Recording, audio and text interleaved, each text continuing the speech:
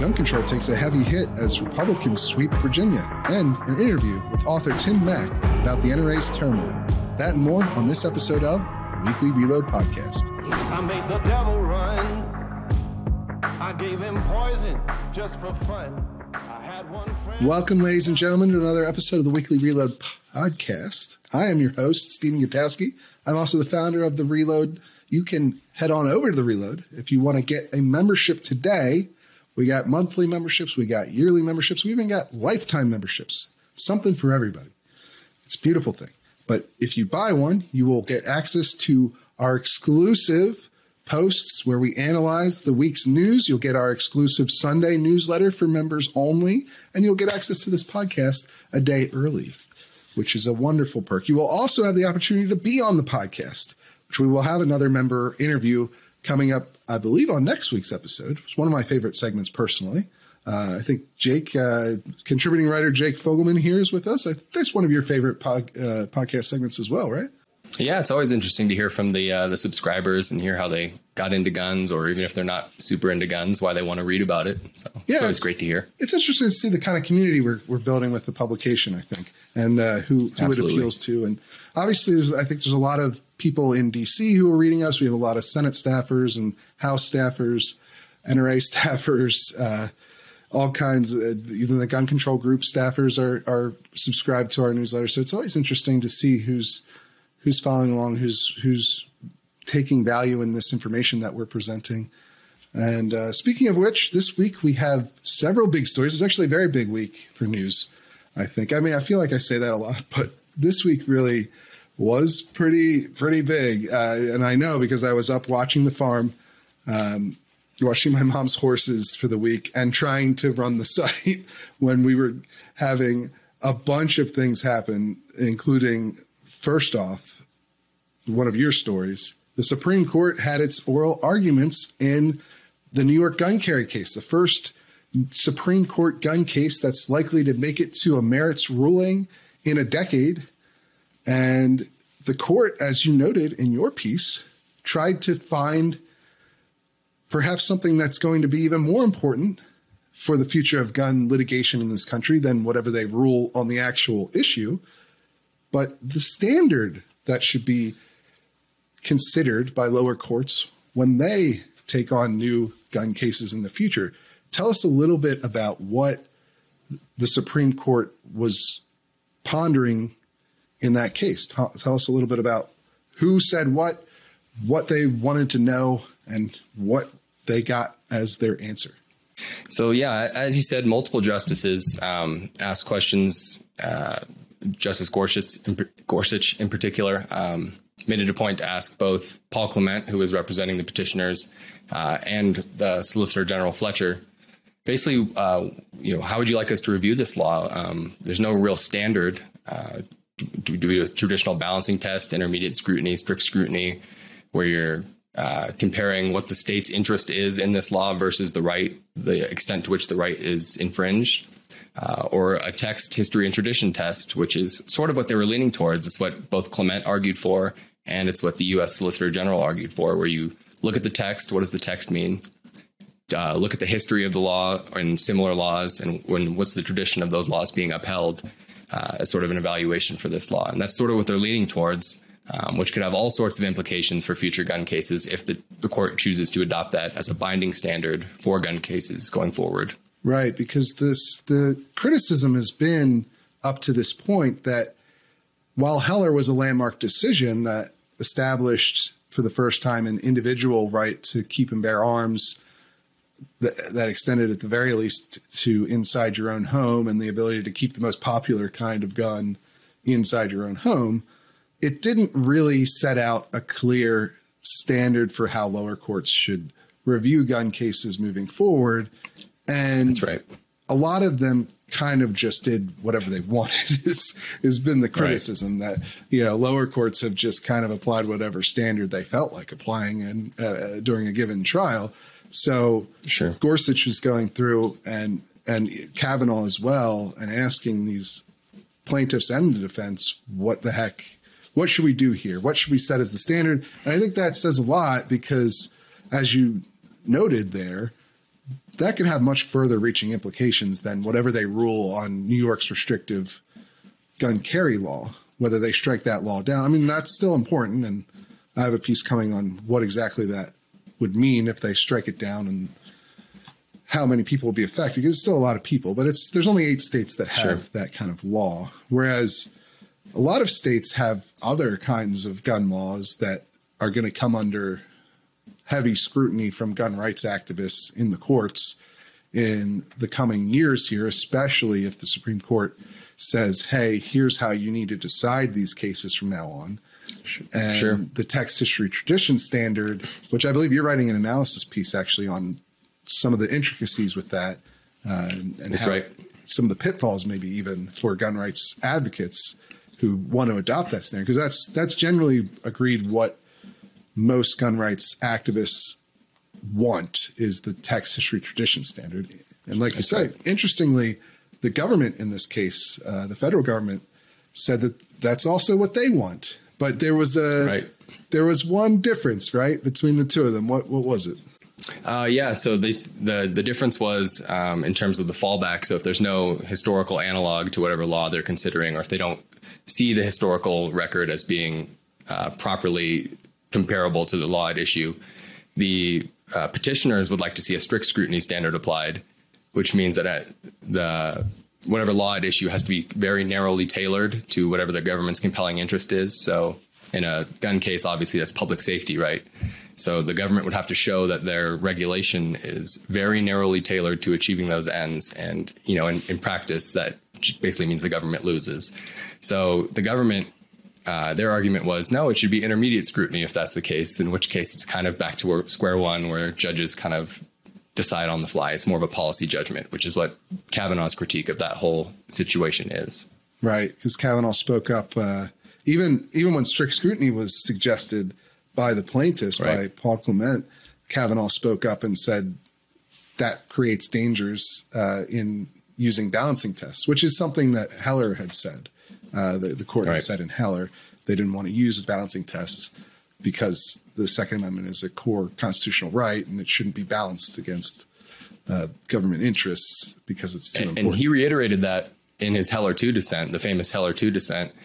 He made the same case. And, this is where we kind of get to see why gun rights advocates like this approach so much, because he gave a pretty spirited defense of why an assault weapons ban would be struck down under a text history and tradition standard. Right. So that's where you see a lot of the hope coming from for gun rights advocates. Yeah, because a lot of modern gun laws would not survive a text history tradition standard, most likely. Although, as I think you're going to get into in a members piece here soon, there is some wiggle room in that standard. But it'll be interesting to see what exactly the court does. It does feel like they're leaning towards coming up with an actual standard for lower courts to follow this time around so that their rulings aren't more or less ignored by some of the lower courts, which was the big critique from gun rights activists at the very least over the last decade or so. And even from some of the justices themselves. Thomas has been very vocal in how he thinks the court has fallen down on the job in terms of protecting the Second Amendment and allowing the lower courts to do more or less whatever they feel like doing. But we also had another big story, right? The Virginia elections. We had a number of elections that came out this week on Tuesday that were decided. And in Virginia, in particular, we had some fairly surprising results. I mean, we had some surprising results in New Jersey as well, although the Democrat incumbent there ended up holding on just barely to his seat or to his governorship, I guess. But in Virginia, Republicans swept everything. They took the governorship, the lieutenant governorship, the attorney general's seat. They took back control of the House of Delegates as well. And this has major implications for gun control and gun regulations inside of Virginia, right? So I wrote a piece on that talking a bit about the coming consequences of that election, of what impact that's going to have. And I think it'll be interesting to see what actually comes of it beyond the basic. And the basic is there's no chance that an assault weapons ban is going to pass in Virginia anymore. And I think that's actually a very big deal, because you had several years there where it went from really, there was a real possibility that confiscation of assault weapons, of, you know, so-called assault weapons, of things like AR-15s, AK-47s, and other similar rifles could actually be confiscated and taken from people by, you know, or at least people would be made into felons if they tried to retain possession of these guns, which is, again, you know, I think that's pretty fair to call confiscation, even if there isn't. Long way of saying confiscation. Right. Even if there isn't a literal plan to go door to door to take guns, if you make them illegal to possess, the people either have to give them up or become criminals. So that's confiscation, I think, in any fair reading of it. But that was a real possibility in Virginia. That was something that Terry McAuliffe, the gubernatorial candidate, the Democrat who lost, actually had supported at the time, several, you know, back in 2019 when Democrats were running for, well, Democrats retook control of all branches of the Virginia state government. And so that, I think that's the major takeaway, is that you went from a situation where an assault weapons ban was openly discussed, and it actually passed the House of Delegates. Now, it passed in a watered down version in 2020, but now that's off the table completely. There's no way that's getting. Now you have a lieutenant governor whose campaign signs was her holding an AR-15. So I think, you know, it's safe to say it's not going to happen. Yeah, I think that really gets to the level of the turnaround. You went from a very serious discussion over whether or not the state government was going to literally confiscate AR-15s to having the lieutenant governor run on the fact that she likes to shoot AR-15s and had pictures of her holding one on her campaign merchandise. So it's definitely a swift turnaround. It's definitely something that has a big impact. But at the same time, what I think people need to remember, and I wrote an analysis piece on this that people can check out if you're a Reload member. Again, if you're not, you can head on over to thereload.com and buy a membership today. It's $10 a month or $100 a year. If you notice there, that math means that you get 2 months free if you are to purchase a yearly membership. It is our most popular membership option, probably because of that reason, I would imagine.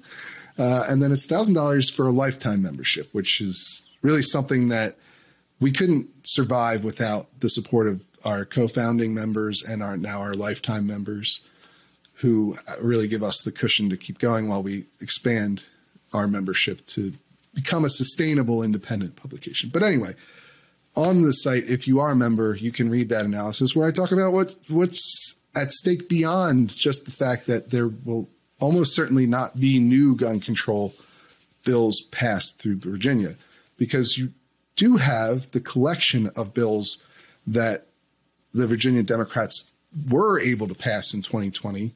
They could not get the assault weapons ban because of opposition from moderate Democrats in the Senate after a huge grassroots campaign that spread through the entire state. There were 90% of the state's counties became Second Amendment sanctuaries during this time period where Democrats were passing these gun control bills and trying to pass the assault weapons ban.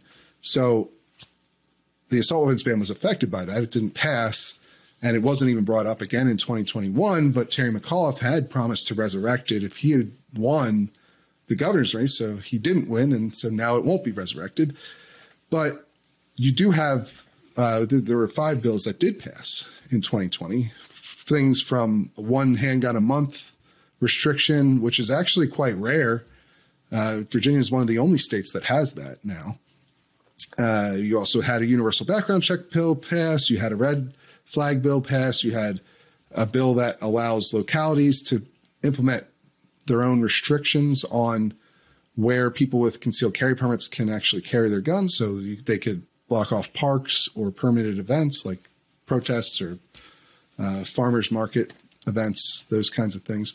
All of those are still in effect. And one key point to remember is that Republicans flipped everything except for the state Senate, because the state Senate is not up until 2023. I think it's called the House of Burgesses in Virginia. So this is the Old Dominion here. We have a wonderful fancy old word for the Senate. And so that's still controlled by Democrats by one vote. And, I don't know if they're going to go for overturning things they just passed a year ago. It seems unlikely to me. So we'll have to watch that and see exactly how it comes out. I don't know. What do you think? What do you think they're going to? I don't think it's likely. The Republicans were able to take control, but by running sort of a moderate campaign, I don't see a real push for serious gun rights legislation happening. Although but at the same time, maybe Democrats might want to go towards the center, and maybe they're willing to move on some more moderate bills. Maybe the election has changed their point of view. I think they probably would be more open to passing moderately pro-gun bills or reforms to the bills that they just passed. I think it's less likely that they're going to be willing to outright repeal the things that they just voted to pass a year ago. Sure. But I could see them passing modifications to those things, maybe added protections for the red flag orders. People subject to the orders, they get more rigorous protections of their rights. You could see maybe some more exemptions for concealed carry holders. Maybe the universal background check requirement for private sales doesn't apply to people with concealed carry licenses, something like that could pass. Where does the reciprocity stand at the moment? Is that something that could be affected by a new attorney general? Yeah, you could see that. Certainly the previous attorney general, Herring, had unilaterally removed all reciprocity deals with every other state at one point, but then Virginia passed a law in response to that made the state recognize every other state's permit law. But Gotcha. You have seen places like Pennsylvania, for instance, revoke the reciprocity deal between Pennsylvania and Virginia. So now if you have a Virginia permit, if you're a person who, say, lives in Virginia and travels to Pennsylvania often to watch their mother's horse farm, that might have an effect on you, because now you can't carry in Pennsylvania without getting a non-resident permit from Pennsylvania, because your Virginia permit is not good there, thanks to this reciprocity deal going away. And so you could see the attorney general come in and try to make a deal with Pennsylvania's attorney general. Well, at least I would expect that he would have more interest in doing something like that, and maybe doing the same in other states as well. We'll see. There are certainly other ways that the executive branch could perhaps implement reforms on their own that don't require legislation. But as we saw with, you did a piece on Joe Biden doing something like that this week as well, with ostensibly suicide effort. Yeah, prevent suicides. People should check that out as well. It's maybe a less controversial move, but maybe not, right? Depending on the details of exactly how he wants to do that. But it's a lot going on this week. We also had an NRA, the NRA hack. Oh, the hack. Yes, there's a second trove of documents that have been released by Russian hackers this week that we're still working on getting verification on some of those documents. But speaking of the NRA, though, we actually have Tim Mak on this week to talk about his new book on the NRA called Misfire. And we're going to head over to that interview right now, actually, and get some more details on how the NRA got to the point that it's at today, and some of the key players along the way, what they're really like. Because I think hasn't been a book quite like this before. There hasn't been this kind of reporting out there. So we're going to head over there and do our thing with Tim. All right, I'm here with Tim Mak, an NPR investigative reporter and the author of a new book called Misfire that details the NRA's recent struggles, how it got itself to the place that it's at today, and all of the personalities as well that were involved along the way, the key players. Tim, can you tell us a little bit about yourself for the people in the audience who might not have read your reporting before? Sure. I'm a reporter for NPR. I mainly specialize in political investigations. In the past, I'd written and done reporting for other outlets like the Daily Beast and the Washington Examiner, as well as Politico.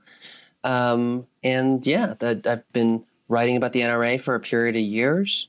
Maybe not as long as Steve has been, but a little bite of time. Well, actually, I think we met at the 2019 annual meeting, which actually you chronicle in this book in one of the chapters pretty thoroughly. We were both at the members meeting when that blew up, and there was all kinds of crazy consternation. That's actually really, really good chapter in this book, frankly.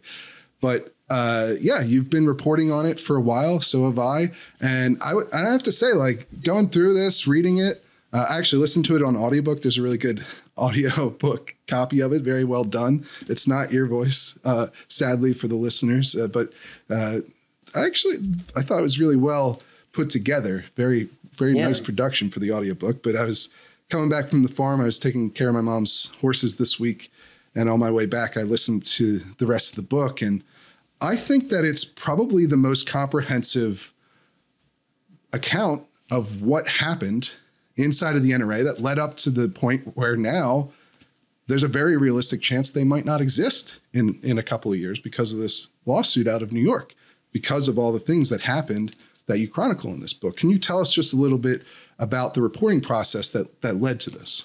Sure. So this is the result of more than 120 interviews over a period of years, as well as thousands of pages of secret court depositions, as well as internal NRA emails and private NRA documents. Now, I mentioned the court depositions in particular, because if you look in the endnotes of this book, you can see just how much of a backbone they are to the rest of the reporting throughout the story, right? Yeah. That as you know, Steve, court depositions are really the kind of gold standard of evidence in a lot of ways, because you have senior NRA officials under oath describing what happened, who was there, what they said, what the room was like even. And I use that to bring color to a lot of the stories about what happened behind the NRA. Yeah, absolutely. I mean, for myself, and obviously there's some criticisms that I have of the book, and we'll get into that in a little bit, but sure. I do think that it really is the best place that people can go if they want to understand what has happened to get the NRA to the point that it's at today. And the major personalities that were involved along the way, the key players, people like Wayne LaPierre and his wife, Susan LaPierre. I don't think there's really been a comprehensive look at their personalities and what they're like, who they are, how they operate. And this is really the first time I've read something where my understanding of them, and I've met Wayne a couple of times, he's literally run away from me at points during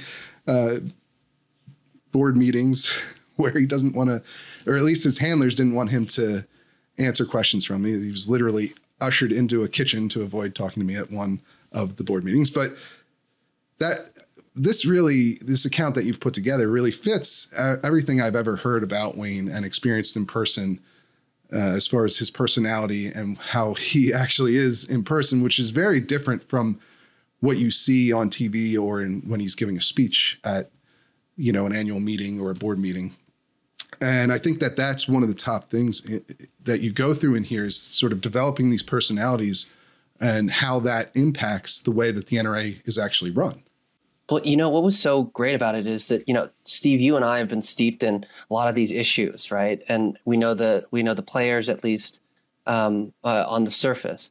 But going into this project, writing a book about the NRA, to most people, it's a black box. The NRA is very tight-lipped and you don't really learn a lot about people and their personalities outside the organization. It's in many ways a kind of very secretive organization. And so one of my interests in writing a book was to pull that curtain back and give a little exposure and color to not just the personalities and the characters, but also what they're like as real human beings. And what happened behind the scenes in these rooms, conference rooms and hotel suites and things like that, where a lot of these big decisions were made. Yeah. And as you said, the endnotes here, they're very extensive, which as a reporter, I very much enjoy, because a lot of political books that you see come out are really just kind of very long opinion pieces. And that's not what this is. This is an actually thoroughly reported piece of journalism. It's comprehensive. It goes from Wayne's early days at the NRA all the way up until the bankruptcy case. And it really chronicles in detail what happened. And as somebody who watched, for instance, the bankruptcy hearings, the testimony that Wayne and others gave during that, what's in this book is very accurate to what was said at those hearings. And I think that there isn't anything else out there like this that I've come across to this point. One of my goals, Steve, in writing a book about the National Rifle Association was I wanted to write a book that even someone like you, who is deeply expert on the topic, would find something new in. Oh yeah. Details the people, what happened behind the scenes. I wanted to bring some of that to life in a way that would be interesting for people who don't know anything about the NRA and people who know a lot about the NRA. Well, I think you accomplished that. And this one specific example is how Brewer, the current outside lawyer for the NRA, who has a lot of influence over how they run their legal strategy, and really even beyond just the legal strategy, their strategy overall. He's kind of Wayne's right-hand man, as you document in here. But I was interested in reading this to find out how he supplanted the previous right-hand man, which was Angus McQueen, who ran the top media contractor for the group for decades and gave strategic advice to Wayne during that whole period. And I think he did a really good job of explaining that in a way that made a lot of sense to me and was filled with information that I hadn't personally heard before, even though I do follow the group obviously very closely. So actually, can you talk a little bit about that? Give us a little bit of a preview, perhaps for people listening, what it took, I guess, for Brewer to become the new guy. And I mean, really, there's that whole thing about Wayne needing like an advisor, a top advisor. He's had, I guess the book lays out 3 different ones, right, throughout the years of him running the NRA. And you go through and explain sort of the mentality that led to that and how these power fights happened over the years and how people won. So can you just give a little bit from the book, I guess, about how Brewer overtook McQueen and some of the things that he did that are in here? Yeah, well, as you may know, and as some of your listeners may know, Bill Brewer is the son-in-law of Angus McQueen, right, who is for many decades has been kind of the strategist. Wayne LaPierre used to refer to Angus McQueen as his Yoda, kind of his guiding star. Wayne LaPierre, I think we got to start with Wayne, right? Yeah. To understand everything else about the NRA and the troubles that they're in financially and legally, you have to start with Wayne. And the start of Misfire opens with this scene at Wayne's wedding in the late 90s to Susan LaPierre. And he doesn't show up, at least not on time. And he doesn't want to get married. And his best man takes a $100 bill, puts it on the dashboard of the car, and says, I don't think you should get married either. Wayne eventually does get talked into it by his bride and the priest. And then comes this very awkward ceremony where even as they're saying their vows, Wayne LaPierre is unable to make any eye contact with his bride. And there's a point to telling that story. And part of that point is to describe Wayne's personality and character and how his flaws led directly. There's a direct line between his personality flaws and the way that the NRA has been run. That so many powerful people around the NRA, whether it's Angus McQueen or Bill Brewer or other people who have made millions and millions of dollars off sweetheart deals with the NRA, have realized is that if you push Wayne LaPierre hard enough, you yell loud enough, eventually he's going to grant you the green light to do what it is that you wanted in the first place. And he's someone who longtime associates have described as weak-willed and almost cowardly, a kind of deeply anxious person who needed a crutch, an advisor, someone to tell him what it is to do, to have confidence in his decisions. And for so many years, that person was Angus McQueen. Now, there's a big family rivalry between Bill Brewer and Angus McQueen that I go into in this book, and that kind of lays the human side down. That this is a story about not just greed and corruption, but one about betrayal and families and loyalty. The story of Bill Brewer supplanting his father-in-law in their most important account, the National Rifle Association, and becoming Wayne's closest advisor, or at least one of his closest advisors. The story of Bill Brewer kind of inching in and taking over his father-in-law's business, or at least his father-in-law's contracts or money flows, while Angus McQueen is laying sick and dying, and ultimately Angus McQueen passes away in the course of events.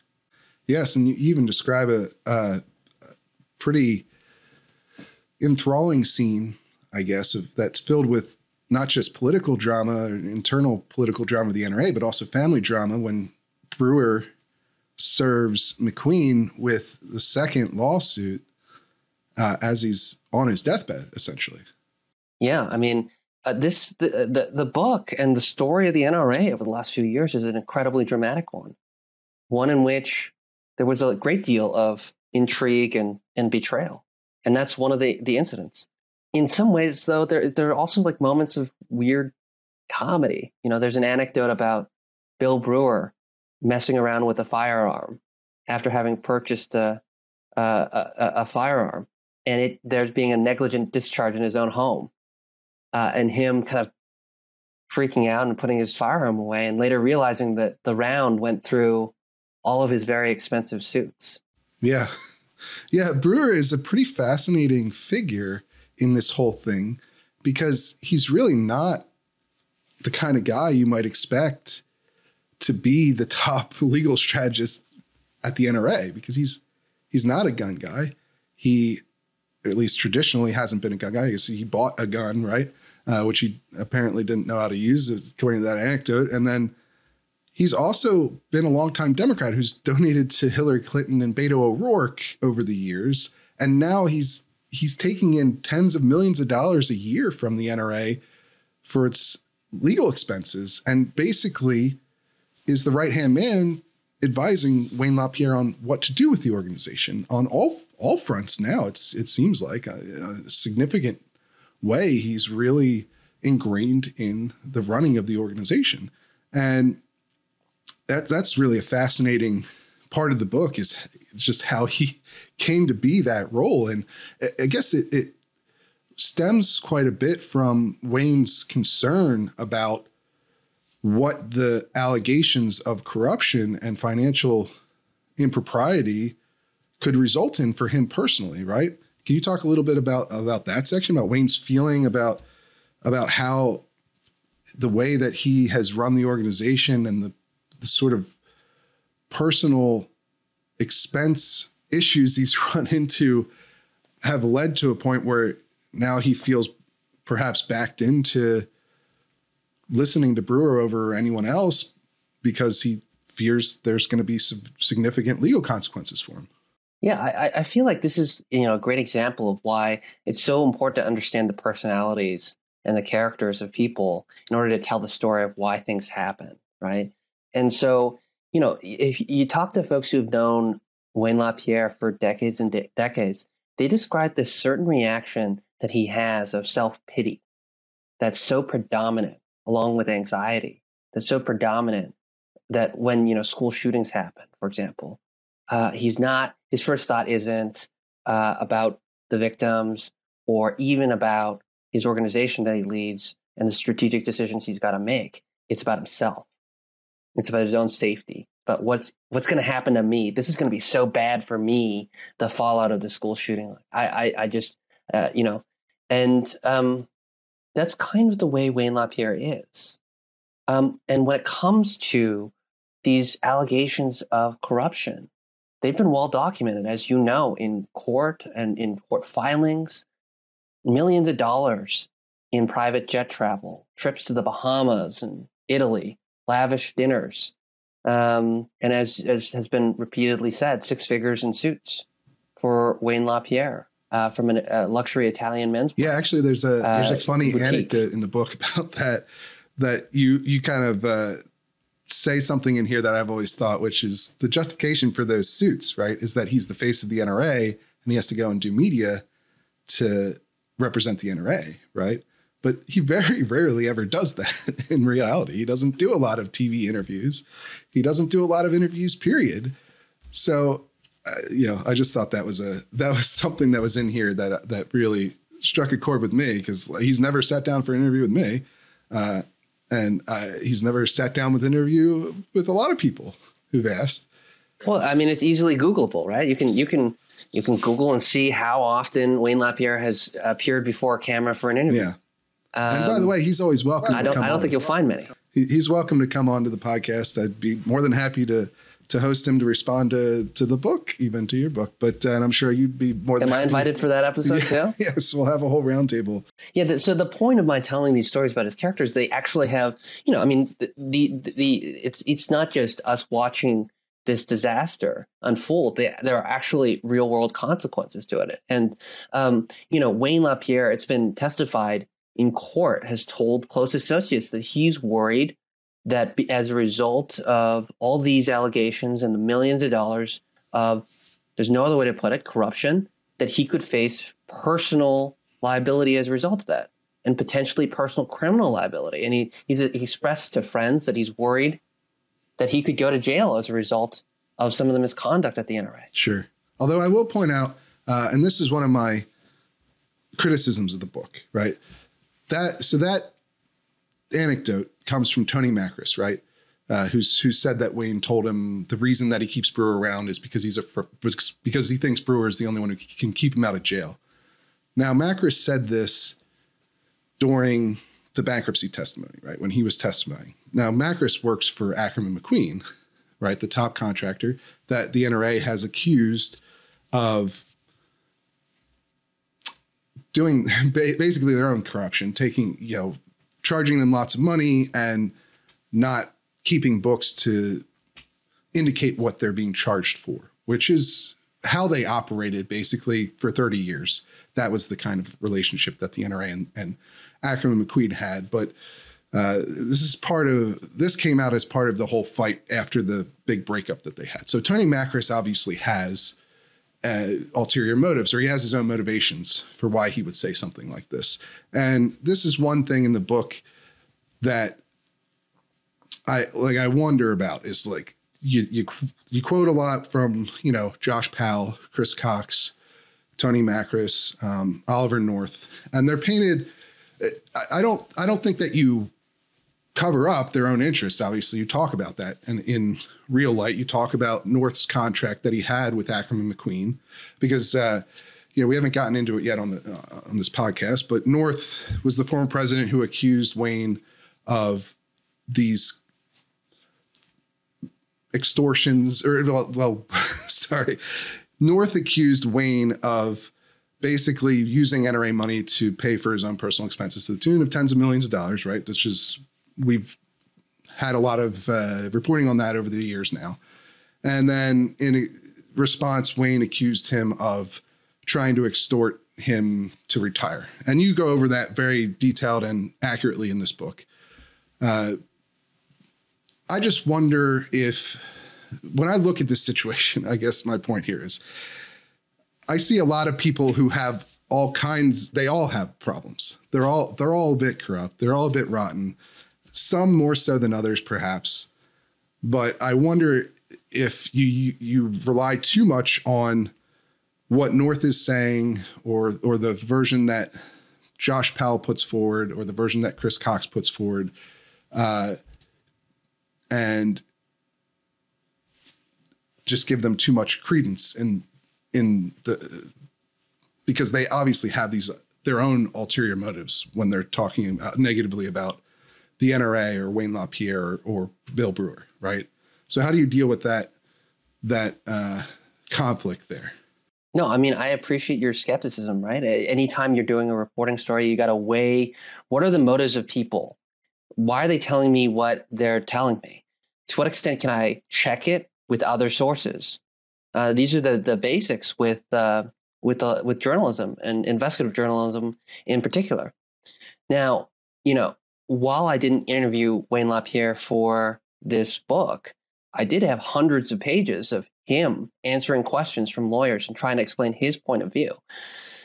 Having read all those pages, having read Oliver North's side of the story, having read Millie Hallow's side of the story, and many other players in this saga, you kind of have to make an assessment about what it is that happened.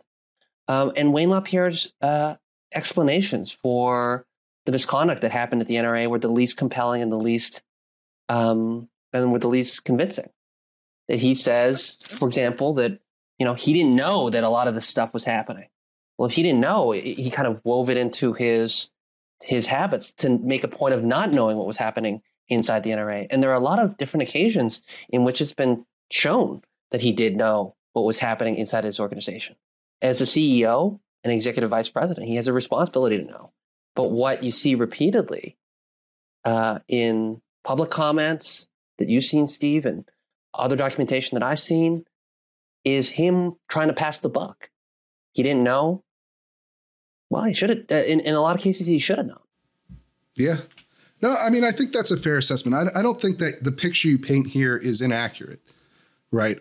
My main concern and critique is just that the negative things that each side says about the other, I tend to believe all of them in this case, right? I'm not dissuaded to the idea that perhaps Wayne has done more wrong than Oliver North or Chris Cox or Josh Powell in this situation. I just worry that any of them come off as being heroes in the story when they were all in on what was going on to a certain degree, at the very least. Right. If that makes sense. And I don't think you necessarily let anyone off the hook. You talk obviously about Oliver North's own contract with Ackerman McQueen, which was a contractor for the group he was going to be president of, and creates a very obvious conflict of interest. Now, Wayne knew about that and suggested it, and then later said he didn't. Right. And that's obviously a huge problem that you discuss. But that's my only point, is just that everyone involved in this situation had to make their own compromises to get into that position in the first place that probably fairly reflect poorly on all of them. Some of them it reflects much more poorly on, which I guess is the thrust of what you're getting at in this book, right? Is that a fair assessment? Yeah, I think what I'm trying to do here with Misfire is pull the curtain back and give the public the best view inside the organization that has been written to date, and I think I've given it my best shot here to try to give color to some of the names we've heard about, but really describe what motivates them and explain in detail what were the turning points for the National Rifle Association over the last decade. Yeah, and I think you accomplished that goal. In my personal opinion, because one of the things that's so hard to talk about sometimes when you're deep into this, because it's just there's so much that's going on that, like, even in this podcast here, it's hard to like establish, okay, who's Millie Hallow, right? You mentioned her.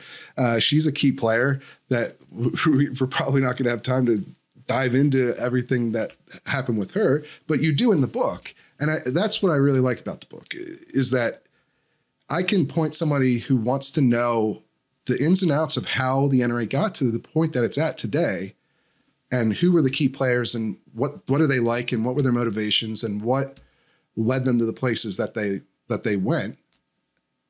And I can direct them now to this book, at least, to have a more comprehensive place instead of trying to send them 50 different news articles. That's really where I think this book serves a real purpose for the average, person who's interested in on any side of the gun debate, really, or any side of politics, or anyone in America really who wants to know what's going on, because it is a fair, I think, recreation of the last several decades of the NRA, especially the last couple of years when things have started to go sideways for the group.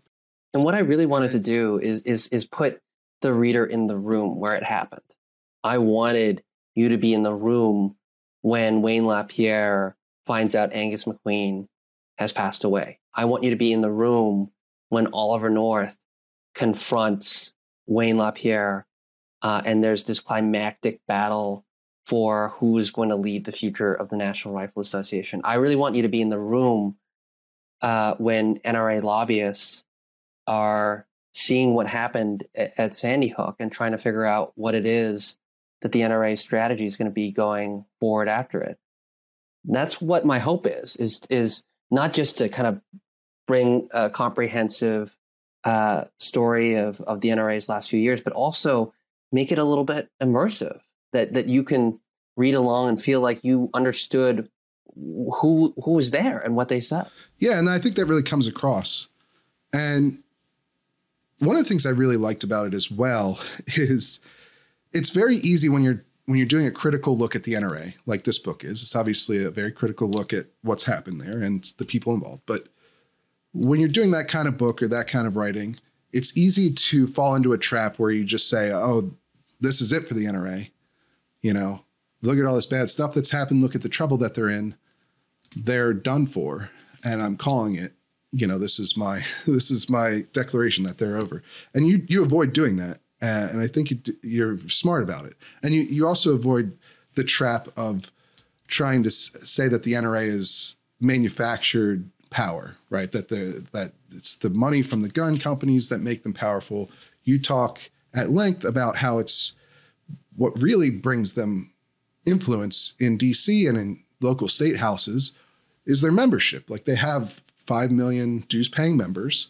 There's obviously problems with perhaps recruiting new members, as you also get into here, but that's what really gives them power. And then what people have been saying the NRA is going away for 20 or 30 years, right? You make a point of that in the book and you say, well, look, this is what these people are like. This is how they got to where they are, but they've made it through a bunch of scandals in the past and it's not inevitable that they're going to go away now. So to look at the history of the NRA over the last decade or 2 decades or 3 decades is to see an organization that is incredibly resilient despite all the controversies and troubles that they've been through.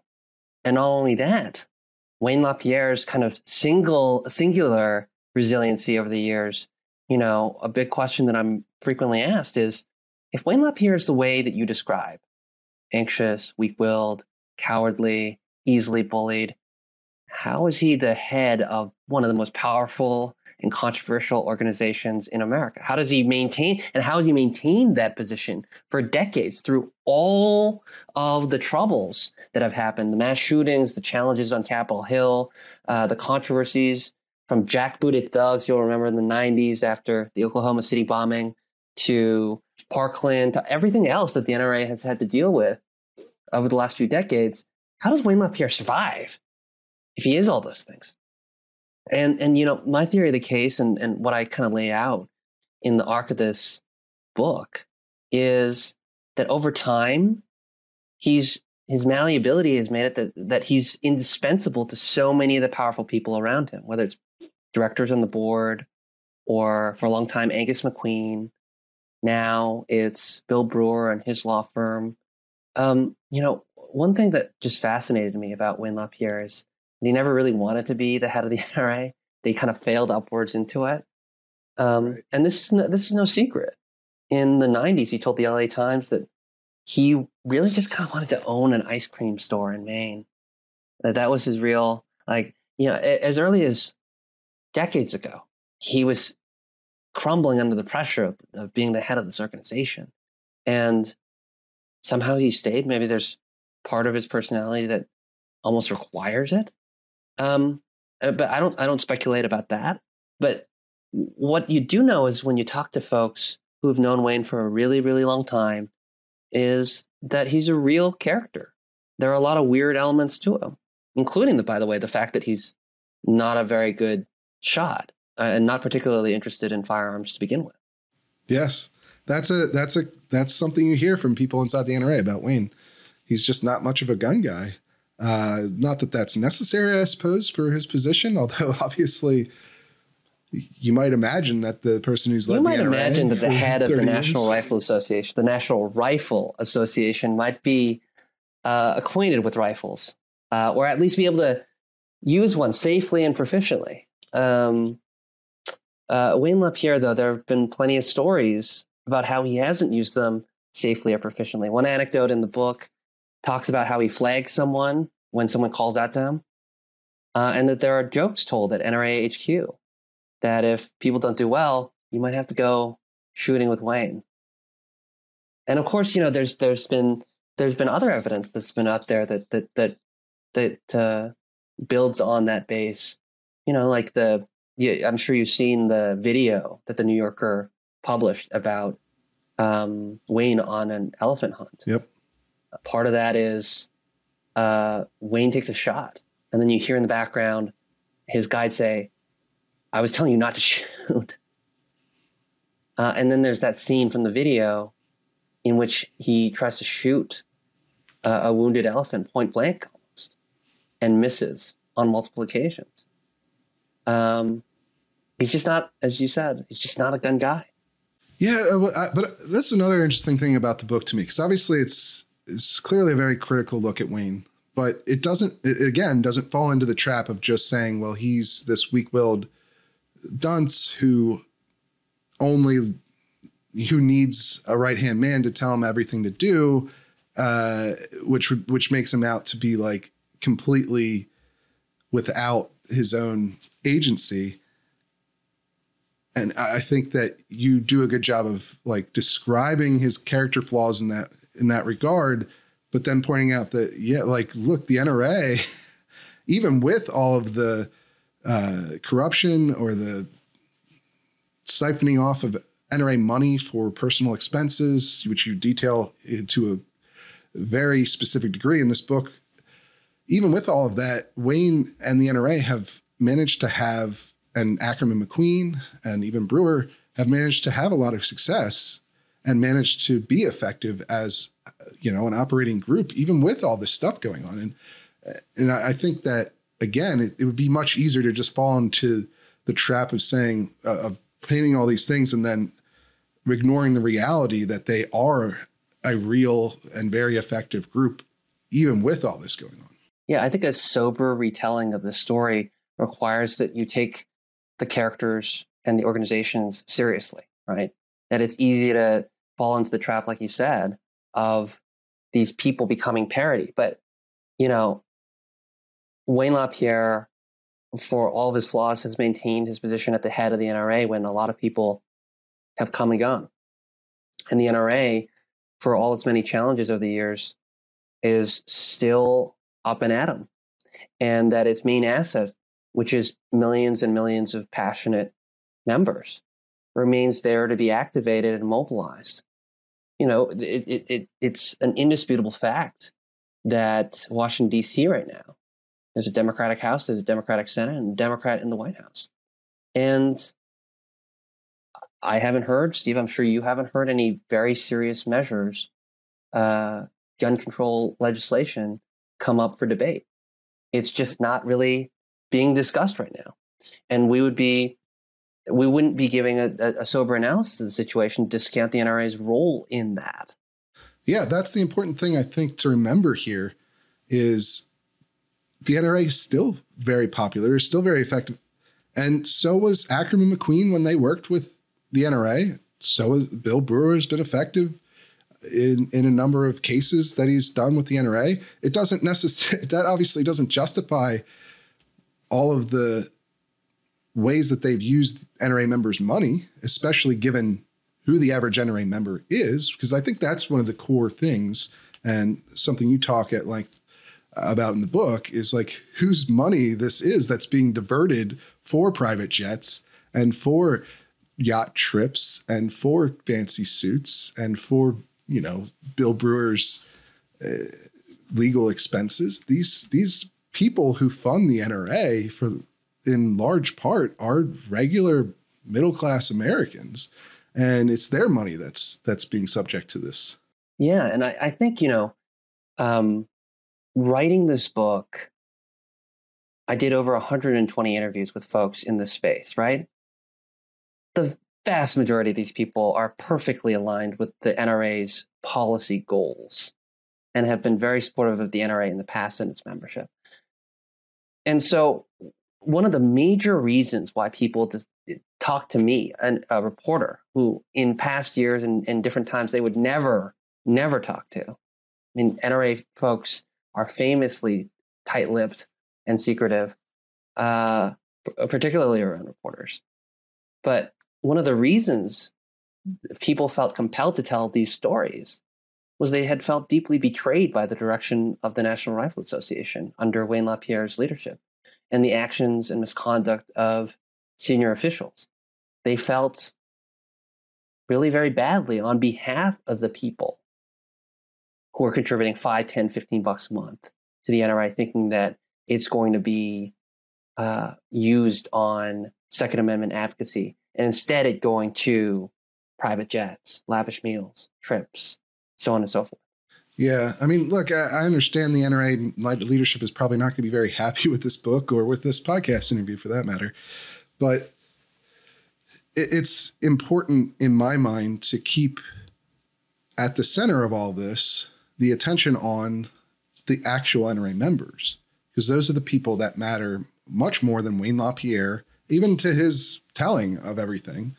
They matter much more than Bill Brewer. They matter much more than Chris Cox or anyone else who is at the executive suite of the building in Fairfax. Yeah, and you've talked to so many NRA members. I've talked to so many NRA members, and there's a lot of frustration out there with the current leadership. I don't think I've talked to an NRA member who is gung-ho for the direction that Wayne LaPierre and other executives have taken in this organization. But there certainly are quite a few vocal people who want more transparency and accountability.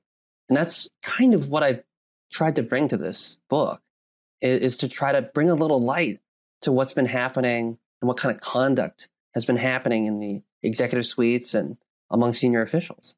Yeah. And I think, frankly, it's very understandable that the NRA member, the average NRA member, is distrustful of most major media outlets, of even NPR, right? But one of the key things, again, about this book is you can go and look at the notes section. It's very thorough.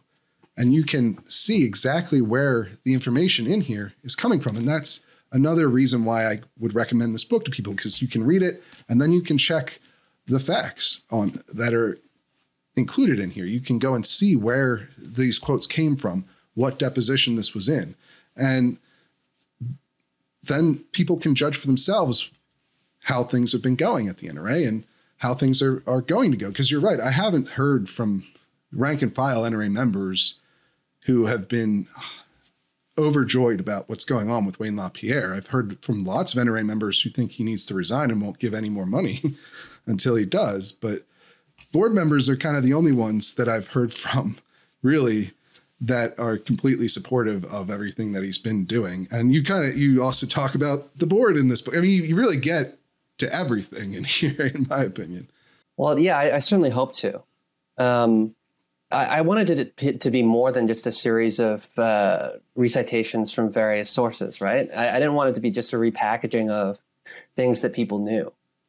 Misfire is about the stories you've heard, but never really could put your finger on it. That's what I was hoping to do with this book, is to confirm and listen to people in the NRA orbit and their stories and try to tell that fairly and accurately.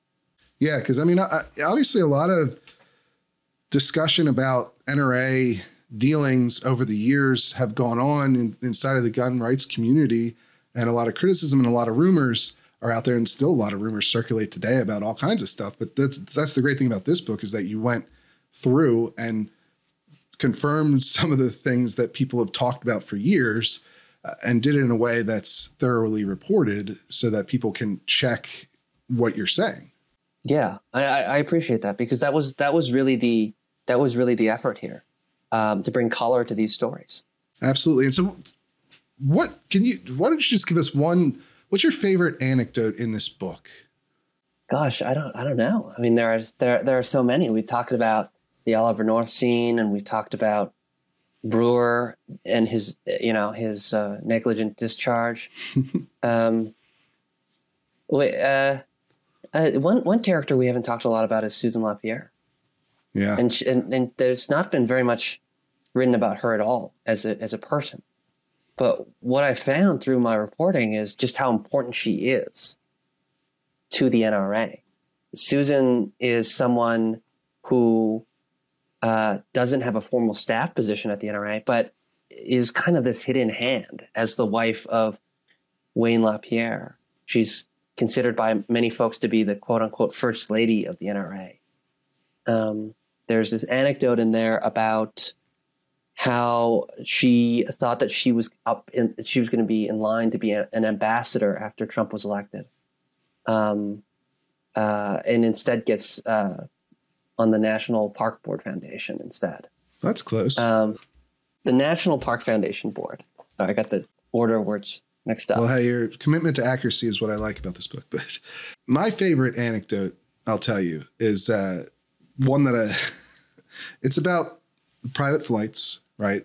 And how Wayne not only used them for himself because of security issues, which, as you mentioned earlier, he basically justified almost every extravagant expense under security issues. But he would often have his family also fly around on private jets. And I think my favorite example of that is what you talk about in here, is a flight by his niece and her daughter, right, to a Women's Leadership Forum event in Orlando, Florida, from Dallas, Texas, right? And she had to fly private, and that flight, again, from Dallas, Texas to Orlando, Florida, two of the biggest airports, commercial airports in the world, was a private flight that cost $29,000 for one flight, right? And I believe in the testimony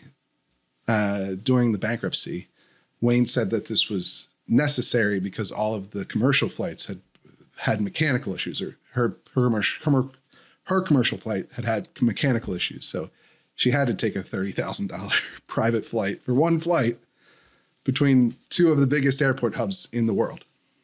I've never had that luxury. Firstly, as you point out, it's not really a security issue at that point, right? But also, what would you or I do in that situation? We'd just take a slightly later flight. But there's like a lot of explanations peppered through this book. You know, this book is not without Wayne LaPierre's side of the story, because part of it is, one big basis of it is Wayne LaPierre's own words and explanations. Right. It's just that his explanations are explanations like that. Is that when he's asked about a mansion that the NRA was going to purchase in Texas, he says it's about security. But at the same time, a golf club membership was involved in the transaction as well. That's not about security. Private jets are necessary because of security. Well, how come that your family takes private jets even when you're not around?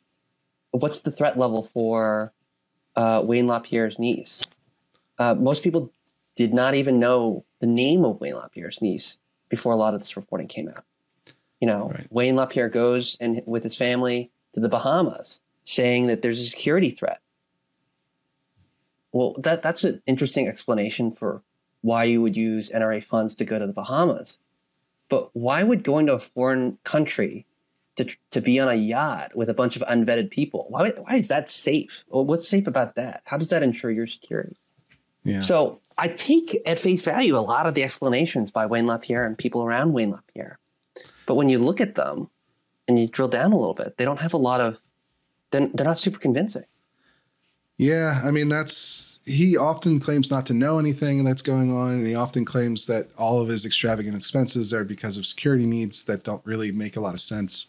The yacht is another one where he had to go on one of the NRA's top vendors' yachts for free because of security issues, even though he hadn't nobody vetted the other passengers on the yacht.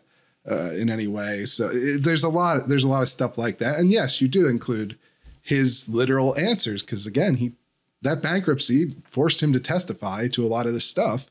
And you also have private depositions that you were able to obtain for the book. And so his point of view is in there. It's just, whether or not people find that convincing is another question, I guess. But I really appreciate you coming on. We've taken up a lot of your time, so I know you probably got other interviews to get to, but where can people find the book if they want to read it themselves? Well, you can find it at pretty much any major online bookseller. If you're interested in it, it's called Misfire: Inside the Downfall of the NRA.